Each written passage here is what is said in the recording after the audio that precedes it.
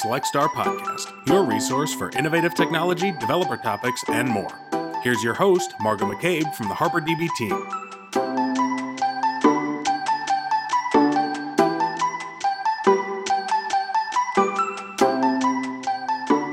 All right, well, we are now recording, so welcome everyone to the Select Star Podcast.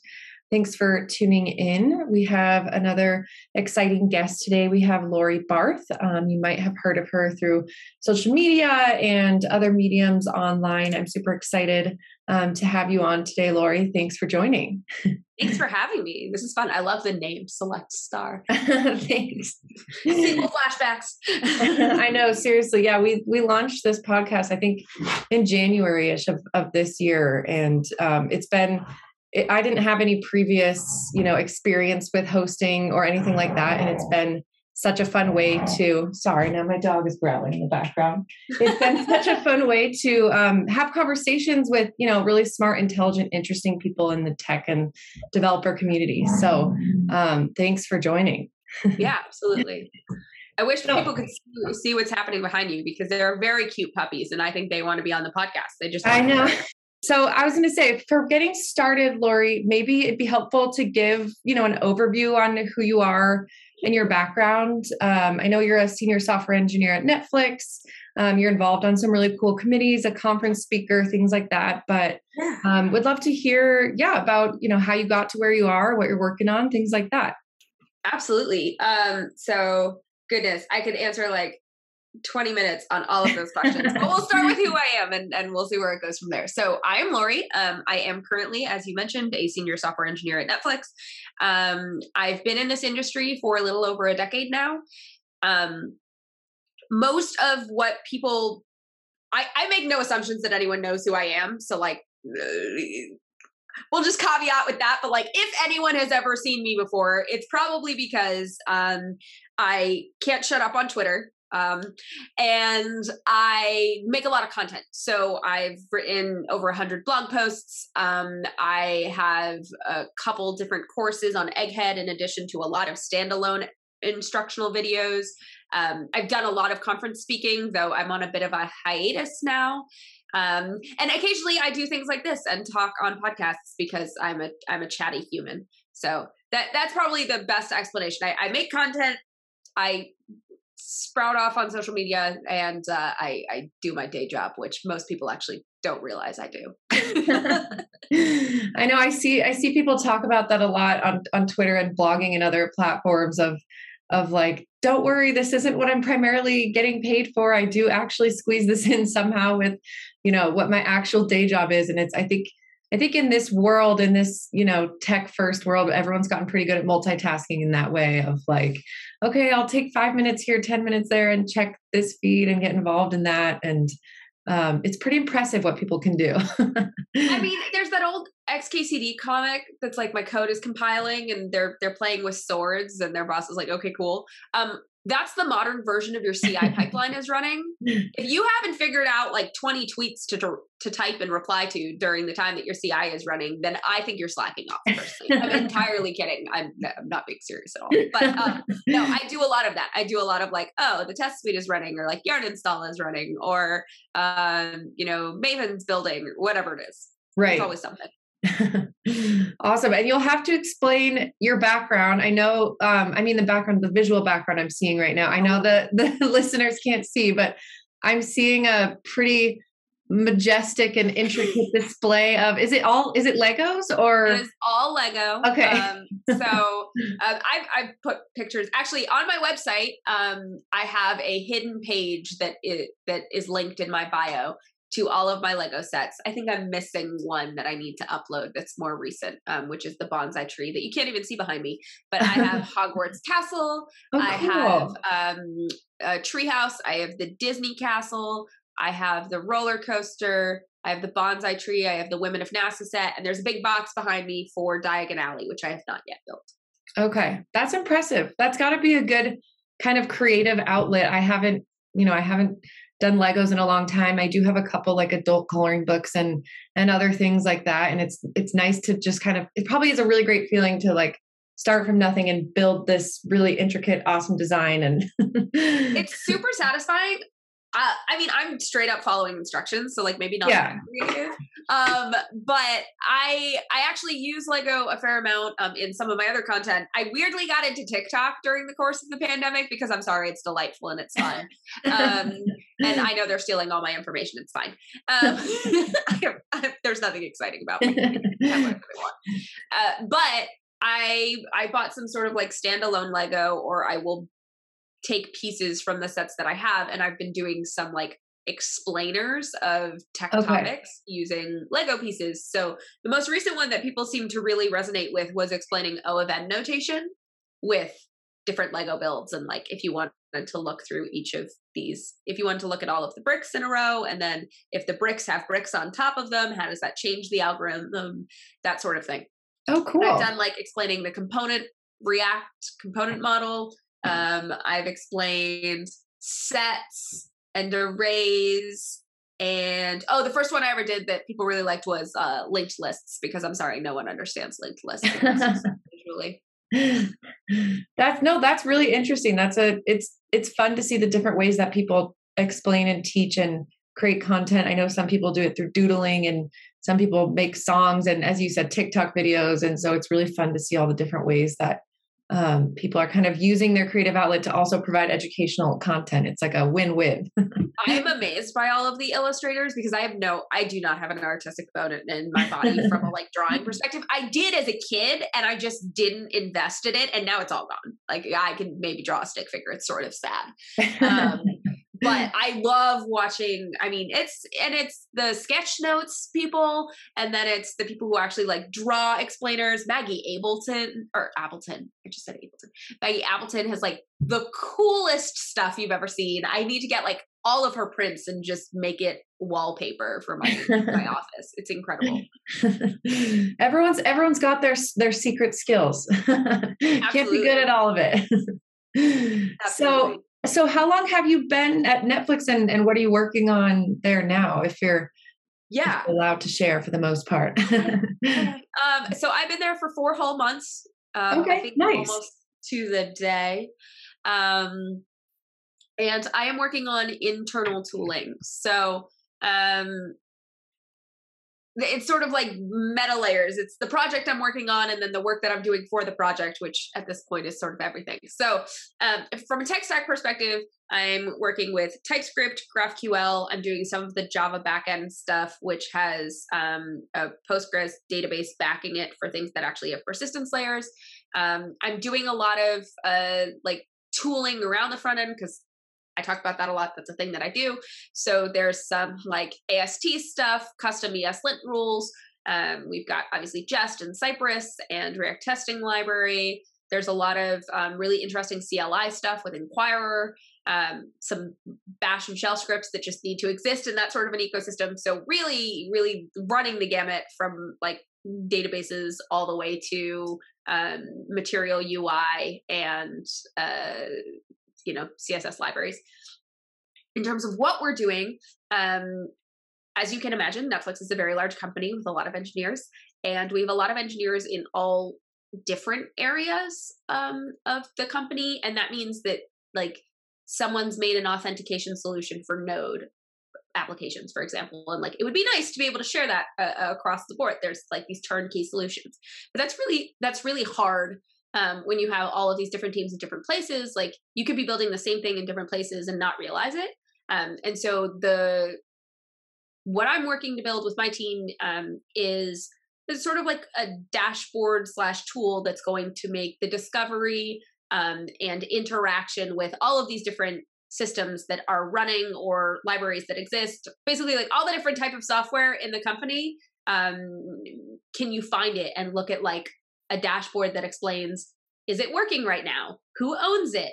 How can I ask questions? Where's the documentation? Like basically meta software for all the software at Netflix.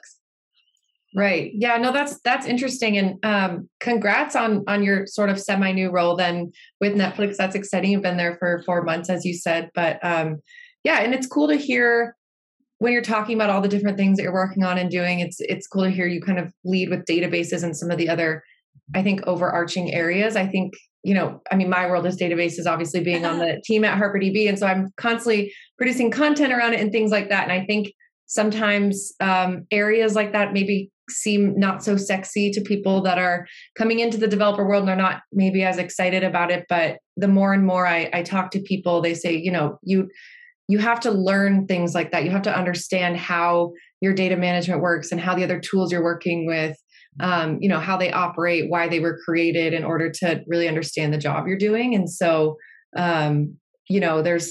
I'm sure there's parts of your job that are super exciting and cool and fun, and some parts where you're like, well, I just need to figure this out, learn how it works, and then I can keep moving.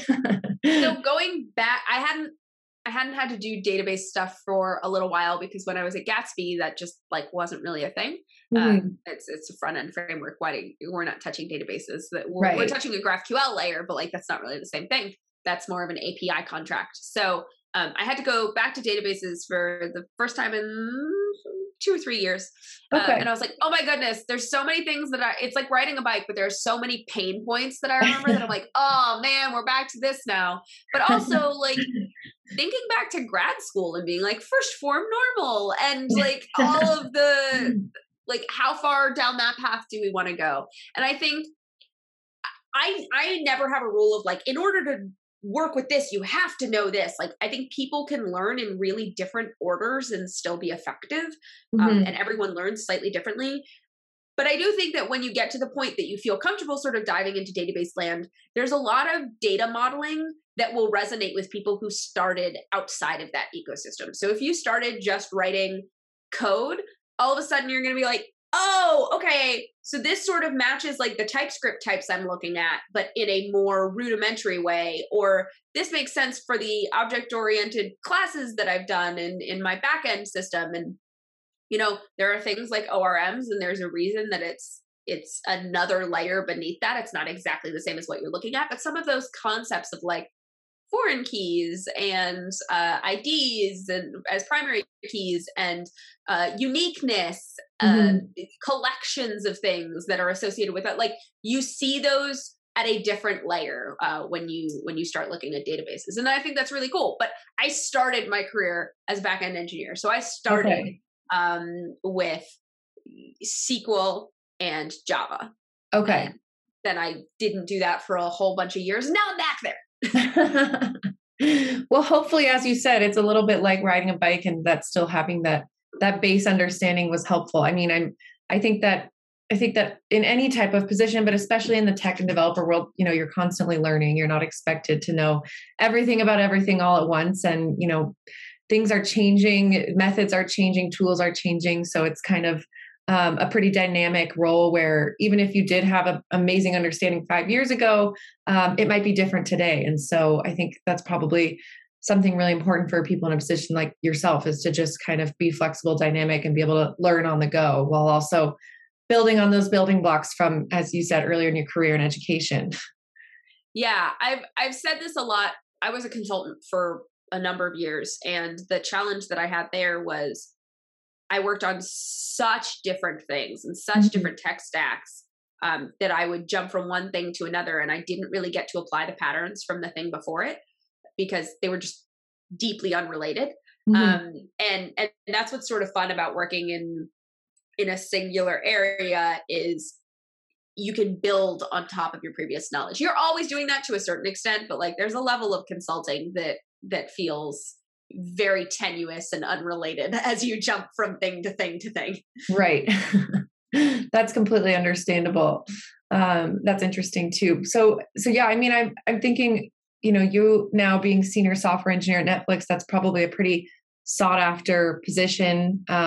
Not only being senior software engineer, but obviously at a really well-known company, a tech giant, as we might call it. And so if there's people listening that have a goal like that, or just some sort of similar goal of getting to a senior developer, senior software engineer position, do you have anything looking back that you think were pivotal points where I'm super glad I made this decision, this is why I got here, anything you would have done differently if you could talk to your younger self?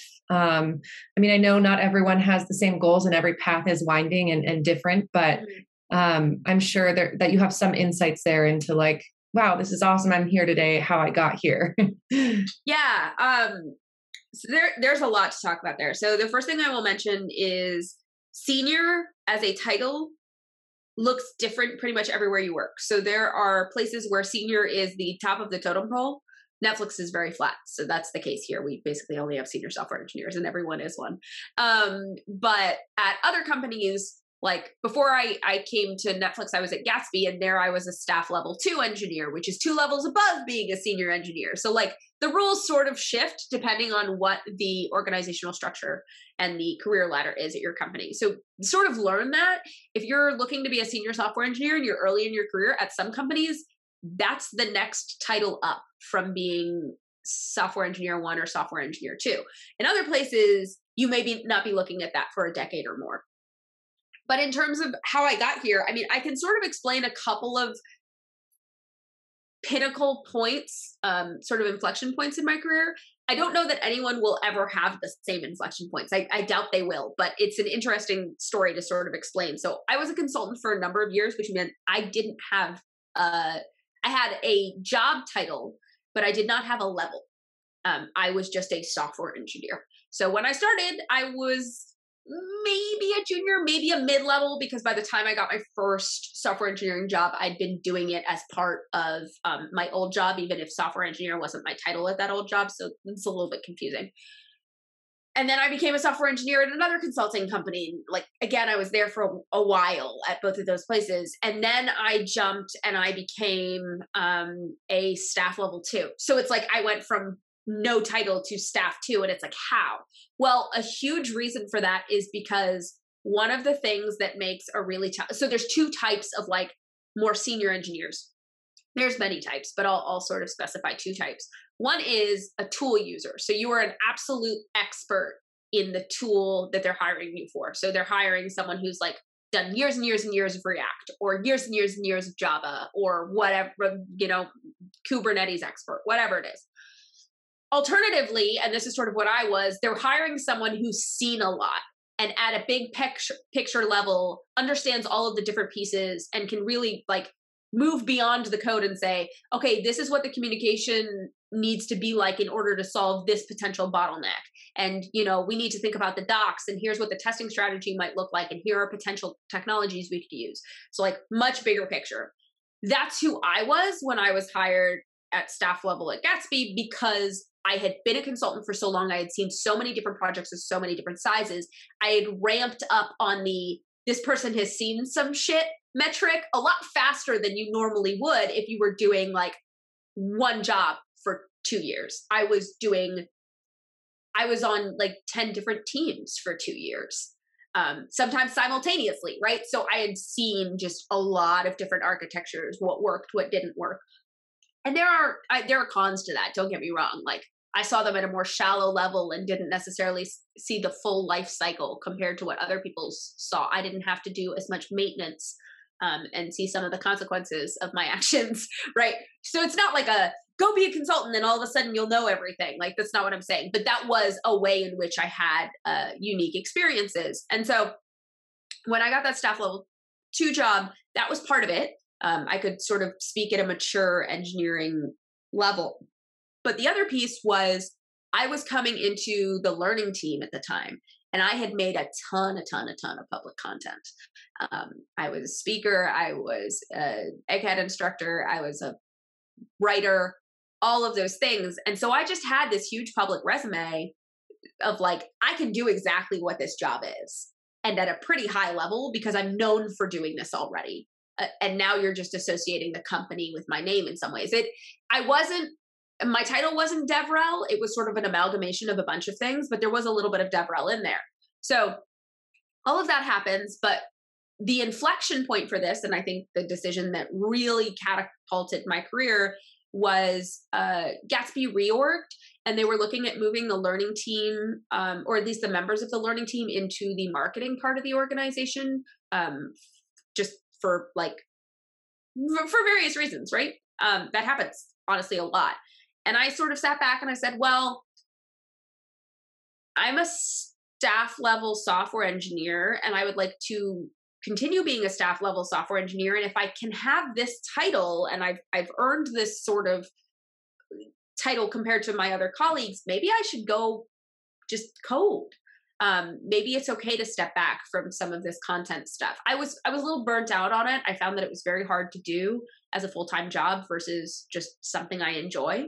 So I did that. I kept my title and I kept my level, and I transitioned from being on the learning team to being on the themes team, which was just like, I'm writing code all day.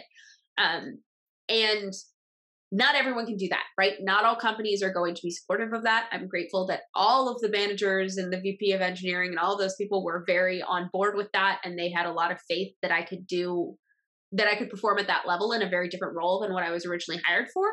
And so all of a sudden I had a staff level 2 IC job, and that opens a lot of doors.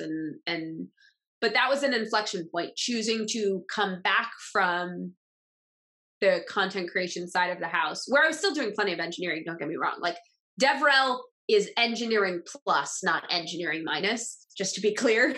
But to come back to sort of more of a pure engineering role and having that other stuff be an add-on that I did occasionally opened a lot of doors down the road, and was definitely an inflection point. And doing consultancy work for that long was the other inflection point. I think those are the 2 big things.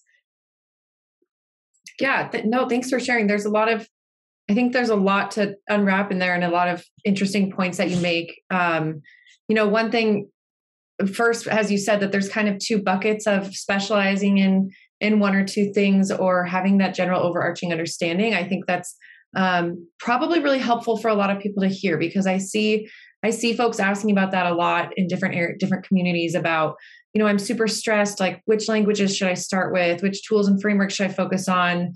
Do I need to be an expert in all of these? And so that's a really good angle to take, of either choose 1 or 2 max and try to become an expert in it, or just have a general understanding of how these things work. As you said, the overarching gets your hands dirty in different projects. And so it's kind of, as people say, don't put all your eggs in one basket. It's like, well, it's okay to put your eggs in one basket as long as you really become the expert in that area, so that can be like your unique selling point to a company, is like, oh, hey, you specifically need to hire a Node.js engineer. Well, that's what I have 10 years of experience specifically in. So that probably relieves some stress of people, because I think there's so much to learn and so many different options that people don't know where to start. And maybe, now with a lot of people jumping around in careers and different things, they might have a really mixed background and experience, but that could be helpful towards that more diverse, overarching kind of background that you discussed. Absolutely. I think that's certainly the case if that's your background. I will say, if you are learning like for the first time, pick 1 language, stick with it, figure out how to build a bunch of things with it, and then you can learn other languages a lot faster, because you'll have all of the patterns of like, I'll need a loop here. So how do I write a loop in Python when I've only ever learned how to write a loop in Go, for example? Right. But if you worked in a bunch of different places already and you've done a lot of different things, that is a strength. It's not a weakness. And if you've worked on the same thing for years and years and years, that is a strength, not a weakness, right? It's just finding a role in which that type of background is really going to serve you well. Right. Yeah, that's a really good point to make, is don't stretch yourself too thin too early on, because you'll probably burn out. Pick 1 thing to start with, and it's okay to take baby steps. It doesn't have to be huge strides. The list of languages I've done at this point would probably scare some people. It's long. It's Python, PHP, Java, JavaScript, TypeScript, if you count that secondary, Rust, Nime, which is like visual, sort of low code-esque. Obviously there's some Bash in there just because of tooling systems. I don't know that people would count that as a language. There's also Node, which again is JavaScript, but there's like a whole bunch of libraries associated with that, which is not to mention all the frameworks. I've done Vue, AngularJS, like the Angular one, none of the stuff after that. React, Gatsby, done some Next, done some 11T. Wow. Pyramid, which is a Python front end. Right. Yeah, the list gets really long. Like consultancy is no joke. Yeah. Do you have, among that massive list, do you have favorites or certain ones you prefer to work with, certain ones that you dread working with? Or is it kind of, as you said, once you have a good understanding of a couple, it's kind of all the same? It's definitely not all the same. If I say the things I don't like, I think I'll make people mad at me. War. PHP and I have a bad relationship, and it's not PHP's fault. It's the fault of the fact that I didn't know PHP and I had to make something work. And you will always hate a language that you're trying to use without sufficient understanding of it. Right. Because you're like fighting it because you don't know how to work with it, because you don't know how it's designed. And right. In terms of languages I love, I mean, everyone knows I love JavaScript. I'm involved with TC39, and I feel pretty passionate about all the new features that we add to the language and discussions about those things. I'm also really a big fan of Rust. I think it's cool. I've never done a C-based language. And so to me, Rust is sort of an interesting amalgamation of some of the memory, like the memory concerns and type safety that C gets you, with some of the ease of reading and data structure concepts of JavaScript.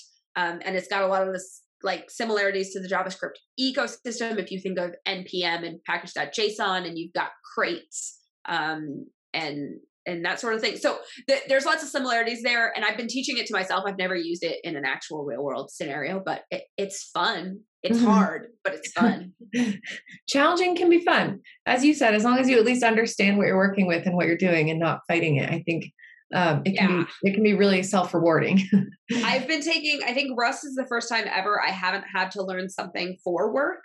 So I'm doing a lot of like syntax level learning and moving up from there, which is a new experience for me, and it's been fun. I'm used to having to like look at, basically start with an end state and be like, oh, that's what that syntax does. But I'm going the other way around this time because no one's asking me to write it. It's kind of fun.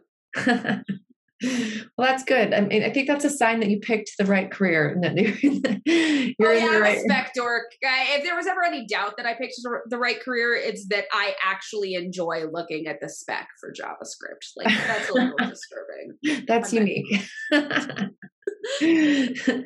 Well, yeah, I was going to ask a little bit about, your community involvement. You mentioned TC39 and some other areas that in content creation, as you said, that I think you used to be a little more involved in. It seems like not that it's a requirement, but that it's heavily encouraged in this day and age for anyone in the tech developer community, but probably any role to be involved in some way or another with some sort of extracurricular, whatever you might want to call it, outside of your regular day job, of like blogging or being on a committee or something like that, if not for the educational purposes, but also networking. I mean, would you agree with that? It sounds like it's helped your career a little bit and probably a fun outlet. At the same time, there's so many different things to get involved with. It's probably challenging to know which one is a fit. And so I'm curious to learn a bit about that and kind of like how you got involved with the TC39 committee, for example. Yeah. So I'll take the first part first, which is it has absolutely helped my career. I would never deny that. I think there is a small subset, Scott Hanselman talks about this. There's a small subset of basically public developers. And then there's the 90% of the rest of software engineers in the world who have never interacted with any of us in the public atmosphere and like go to work, do their job, and are perfectly happy. I used to be one of them. I didn't have tech Twitter. I had never spoken at a conference until like 2017. And that was about 7 years into my career. So I used to be one of those people. I had no idea this whole world exists. So it's very easy for me to understand the huge percentage of our developer population that like is in the shadows, so to speak.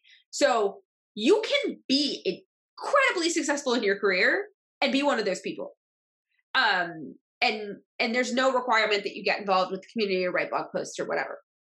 There are two ways in which I think it shows up that people say are kind of necessary. So one is, if you are just getting started right now, it is really, really hard unless you know people personally to break in.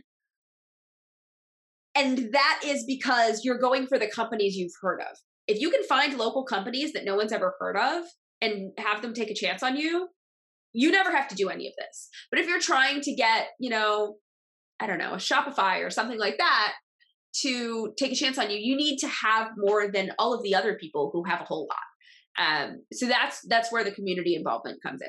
I think the other piece of the puzzle is, if you are a public developer, whether you're on Twitter, you're making content or whatever it is, there's sort of an assumption that that's not for your own personal gain exclusively, because just by nature of being in the public, you're helping your own brand and you're helping your job chances.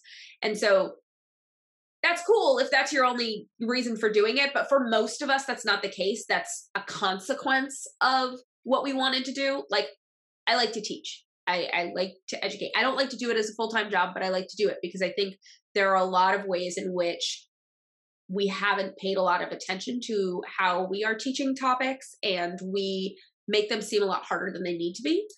I'm also particularly adept at writing. I have a liberal arts background. I have a political science degree. Like, I had to do a lot of writing, and there aren't a lot of people who had to do a lot of writing and also are, senior software engineers. There are some, don't get me wrong.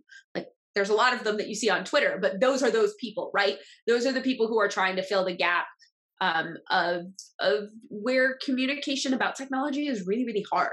And I've improved so much in the probably 3 years that I've been writing about tech, and I will improve infinitely in the next 10 years. So I don't want people to feel that pressure. I think there is that pressure if you're in a specific, subset of a community, or if you want to if you want to, be Wes Bos when you grow up, or Sarah Drasner when you grow up, yeah, you're going to need to do those things.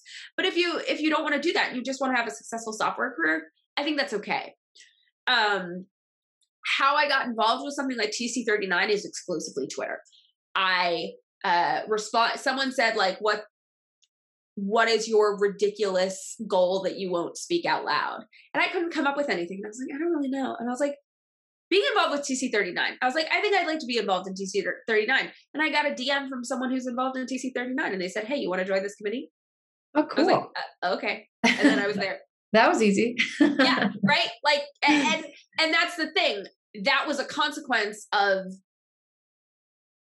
that person knowing who I was, that person seeing that I'd written a lot of content on new syntax in the JavaScript language, and being like, this committee does what you already do. You could just become a member and help them with it and be associated with them. And then that's what happened. So it all builds on itself. I wrote a post probably a couple years ago now, pre-2020. So yeah, a couple years ago now, about, I think it was like my 2019 year in review. And 2019 was a huge, huge year for me. It was the year I started at Gatsby. It was the year I gave my first international keynote. It was the year that I started appearing on podcasts, that I joined TC39, like all of these things. 2019 was a huge, huge year for my career.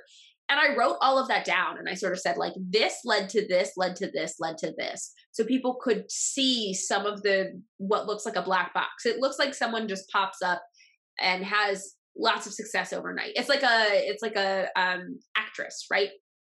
You see them in all of these hit back to back movies, and they're like, oh, they just showed up one day. And it's like, no, they've actually had their equity card and been acting since they were 12. You just didn't know their name. So there's sort of a similar aspect here. And I'm not saying I'm like Jennifer Lawrence or anything like that, don't get me wrong, but all of a sudden they're like, oh, she got asked to be on, that really cool podcast that I listened to. It seems like she's everywhere now. And it's like, well, it sort of all snowballs eventually, because you get to know a lot of different people. You do a lot of different work, and people really do take notice. Like, there are people in the content creation community that I have seen really grow over the past year or so. And if I had an opportunity, either that I couldn't take or that I'd heard of that I thought they'd be good for, I would absolutely send them a message. And I don't even know them that well, but I'm like, I've seen what you've been doing. Like, you should go do this. Mm-hmm. Yeah. Well, first I was going to say, I love that you are talking about the other side of it, because so many people now are saying, this is a requirement. You have to be on Twitter. You have to have a community. And I'm all about that, because it's been really helpful for my career and, for my company and just general educational. And it's fun connecting with people. And that's how you and I met and things like that. But I like that you're bringing up the fact that a mass majority of people, specifically in software development and programming and coding don't want to do that. And that's okay. And maybe they're, still reading things on Stack Overflow and Reddit, but just not part of these conversations. They're not in the public eye. And I just like the reminder of that's okay, and don't feel stressed about it if that's not something you want to do. And if you're happy with where you are and you're with an awesome company and you don't have like a major need to be networking or putting your work out for the public, then don't stress it. I think that if you are going to do it, there's of course lots of benefits, but don't half-ass it and just create an account and just post stuff because you feel like you have to, because people will be able to tell too. So it's a really interesting point. Yeah. And it's true. You see some of the same people over and over, and they're awesome and they're smart and they're good at what they do. And you can understand why certain people don't want to do that. And, I think that's just probably a helpful little reminder, because there might be people out there that are stressed and that are introverts or that just don't have the time to do it. And just don't want to be on social media. It doesn't matter what the reason is. And so, yeah, I mean, there can be tons of benefits, but it's also okay to keep it old school and just keep your head down and do your job, and then do whatever you want to do when your work day is over. Absolutely. No question. Yeah, that's really interesting. And yeah, I think that's really cool, the way that you got on, a committee like TC39, and probably have gotten involved in other ways. It's like, don't be afraid to just put out there in the universe what your goals are and what you want to get involved in. And no matter how big or intimidating some organization or some person or something might seem, I've learned, and a lot of people I've talked to have said, is just try, just reach out and just put it out there and DM someone or email someone. The worst that happens is they don't respond. So yeah, I would say that. I would also say, like, if you really know that you want to do something, position yourself to do it. So I didn't really know that I wanted to do TC39 Educators Committee. I didn't even know that it existed. But just by chance, I'd been doing stuff I really enjoyed that was the same as the stuff that they do. Right. I was making I didn't know that I wanted to be an egghead instructor, and I really enjoyed doing that. I got a DM from Joel Hooks, who runs Egghead, saying, hey, like, you've been making a ton of great content. We'd love to have you work in this medium. Like, so you don't need permission to do what you like doing. And it's actually probably worth doing some of it on your own and putting it out into the world. If you have a particular trajectory, because then when you ask, when you're like, hey, I'm interested in doing this, they can see a track record. They can be like, oh yeah, you're good at this. Like, we'd love to have you on board. Versus I think sometimes people take you should just ask as like, they should be bold and take chances, which is not wrong. But if you have nothing to back up the fact that you have either a skill in this or a track record of it, like, someone gets a random message saying, I don't know, I'll come up with, I want to be the keynote speaker. Like, you're not going to say yes. You're not going to say yes unless you have some way of showing that you've spoken before and you've done a good job at it. Yeah. And I think there's risk. Everyone's dealing with their own risk. And if there's sort of another two categories here. They either know you and they trust you as a person without necessarily seeing you possess this specific skill, but they have faith that you can use it, or they don't know you, but they see that you have this skill. So it's got to be one or the other. It can be neither, but that's the exception rather than the rule. Right. That makes sense. Yeah. I mean, you can take that risk and put yourself out there, but if you have nothing to back it, then you should kind of expect what you're going to get back. You got to put a little work in up front, whether that's just putting together your personal website to get all your materials in one place, or starting from kind of ground zero and getting some really small speaker jobs or something. Everyone has to start somewhere. So, and I'm sure someone could call me out on plenty of opportunities that I've gotten where they're like, you had no proof of whatever. And I'm like, yeah, that's true.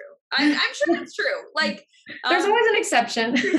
there's always exceptions. Exactly. Like, I'm pretty sure the first time I was asked to be on a podcast, no one had any proof that I could sound eloquent for more than 5 seconds.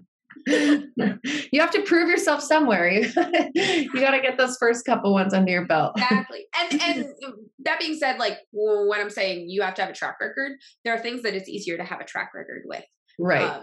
There are other things where it's like, well, I can't show that I can do this until you give me an opportunity to do this. Right.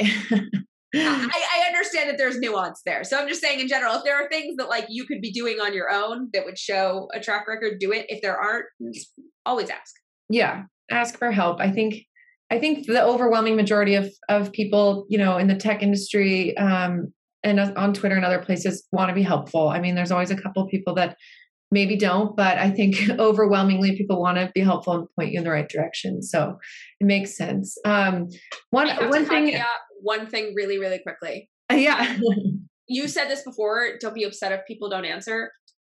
I had a very unrealistic view of what the online experience was like of the larger accounts that I tried to interact with in my early days. Like I sent a message to someone I think who had like 100,000 followers and I never heard back. And I wasn't demanding about it. Like, but I was sad. I was like, no, like they interact with me sometimes in like threads. Like, why wouldn't they respond? I want people to understand that honestly, anyone past like 5,000 followers, but especially past 10,000, especially in the six figures. Yeah. Their notifications don't even work. They're off the wall. Like but they don't even work anymore. Like I miss responses in threads from people I follow that I am friendly with. They just don't show up in my notifications because it's syncing across all sorts of different devices and it won't work. There are tons and tons and tons of DMs. There are DMs I get that I mean to respond to and it just doesn't happen. Right. Yeah. So recognize that they're not ignoring you. It's just, there are too many people trying to have a conversation with them. And if they don't respond, please don't get angry. Like it's really unfortunate when people send messages just to be like, why wouldn't you respond? I was so nice. Da, da, da. And it's like, because my time isn't free. Yeah. And there are a lot, like at a certain scale, you have to learn the default no, which is unless I'm like super, super excited to do something, I just can't have the time for it. I would love to help everyone who comes into my DMs. I would. I can't. And so my choice has been to make content that can serve a larger number of people instead of one-on-one interactions, because it's really the only way that I as a human can scale. Yeah. And recognize that everyone sort of has to make that choice for themselves. So it's not to say don't send the message and you're not a burden for sending the message. You are not. If you have a request, if you want, always send it. But if someone doesn't respond, I can't say don't take it too personally because like everyone has emotions, but I'm trying to give a little bit perspective of like what it's like to be the receiver of all those messages. It's really hard. Yeah. No, that's a really good point. And as you said, if you're not specifically getting paid to respond to all of these things, and that time isn't free. And I think that's a big reason why creating content in the public eye and that can go, be beneficial towards a larger group, as you said, is so helpful. Because if you post something and then people have questions, they can comment on the content itself instead of DMing you directly, and then someone else can respond to them. And it can start like a more interactive conversation in the public eye so that the next person that has that question can see that someone already asked it. So I think, sometimes it's important too, to whatever questions you have to ask that somewhere in a public place instead of always just sending it as a DM, because I'm sure chances are that other people have asked it before or are going to have the same response. And so that's what's so cool about having community and having some of these ways to reach larger audiences at once. It doesn't have to always be a one-on-one conversation, hand-holding, walking you through something. So also don't ever at someone saying, please see my DM. Yeah. Don't do that. That's just a no-no. There's a lot of no-nos. Yeah, no, that's a great point. What was the next thing I was one thing I like to ask, as I know we're kind of rounding towards the end of our time here, and this has been super interesting. One thing I was going to ask is if you have any like tools or technologies or anything that you're excited about right now, if you have any like productivity hacks or anything coming out over the next year that you've got your eye on, whether it's a framework or an actual system or technology, whatever it may be. I think, there's so much going on and so many people have so many different recommendations. It's sometimes hard to keep up with like, what really should I be paying attention to? Yeah. So I've been working with it a lot at work, but it's nice to see the changes, improvements, and just general stuff coming out of Apollo Provider, especially as it relates to the various code gen pieces that have become very open sourcey, so that, you know, you have this GraphQL contract and you're making these amazing types that you can just all of a sudden use on your front end. So I think that's a great tool.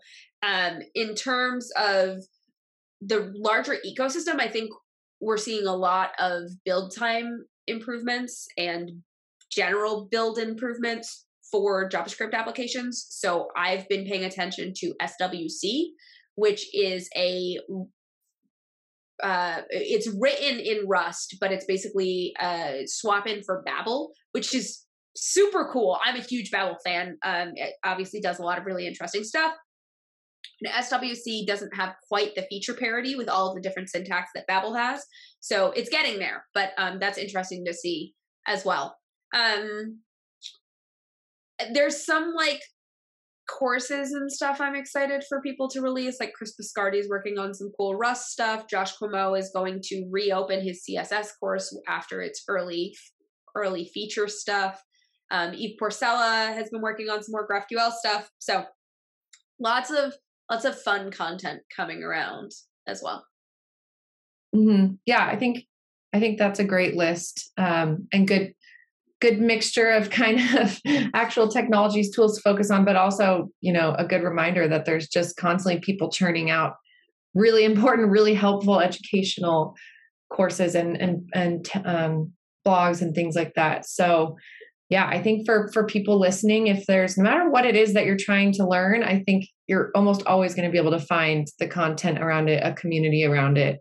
And if not, then that's a really cool gap to maybe create something yourself. And so the best blog posts ever are always, or at least the most searched, like with the longevity, are bugs that I couldn't solve. Okay. And so once I figured it out, I wrote it myself. That's the way you got to do it sometimes. Yep. Someone's got to do it. Indeed. Great. Well, thank you so much, Lori, for being on today. This has been a fun and interesting chat for myself, and I know for anyone listening. As I said, this podcast has been such a great way to get to know super interesting people in the community. And I've been following you on Twitter for a while. And so I'm glad we were able to connect, and I'll put links to your website and your Twitter and things like that in the show notes. So if people want to connect and check out any of your content, highly recommend. But really appreciate your time. And it's been fun chatting, and your Legos in the background are inspiring me to get creative, to go find another creative outlet soon, because I think I've gotten lazy with that, and I'm envious. It's pandemic times. I think we're allowed whatever amount of lazy we want. But yeah, thanks so much for having me. This was a great chat. No worries. Have a great rest of your day, and have a good weekend. Thank you. Thanks for listening to Select Star, your resource for innovative technology and developer topics. You can find our episodes in all the usual places: Spotify, Apple, Google, RSS, and YouTube. Don't forget to rate, comment, subscribe, and share. You can learn more about HarperDB at harperdb.io.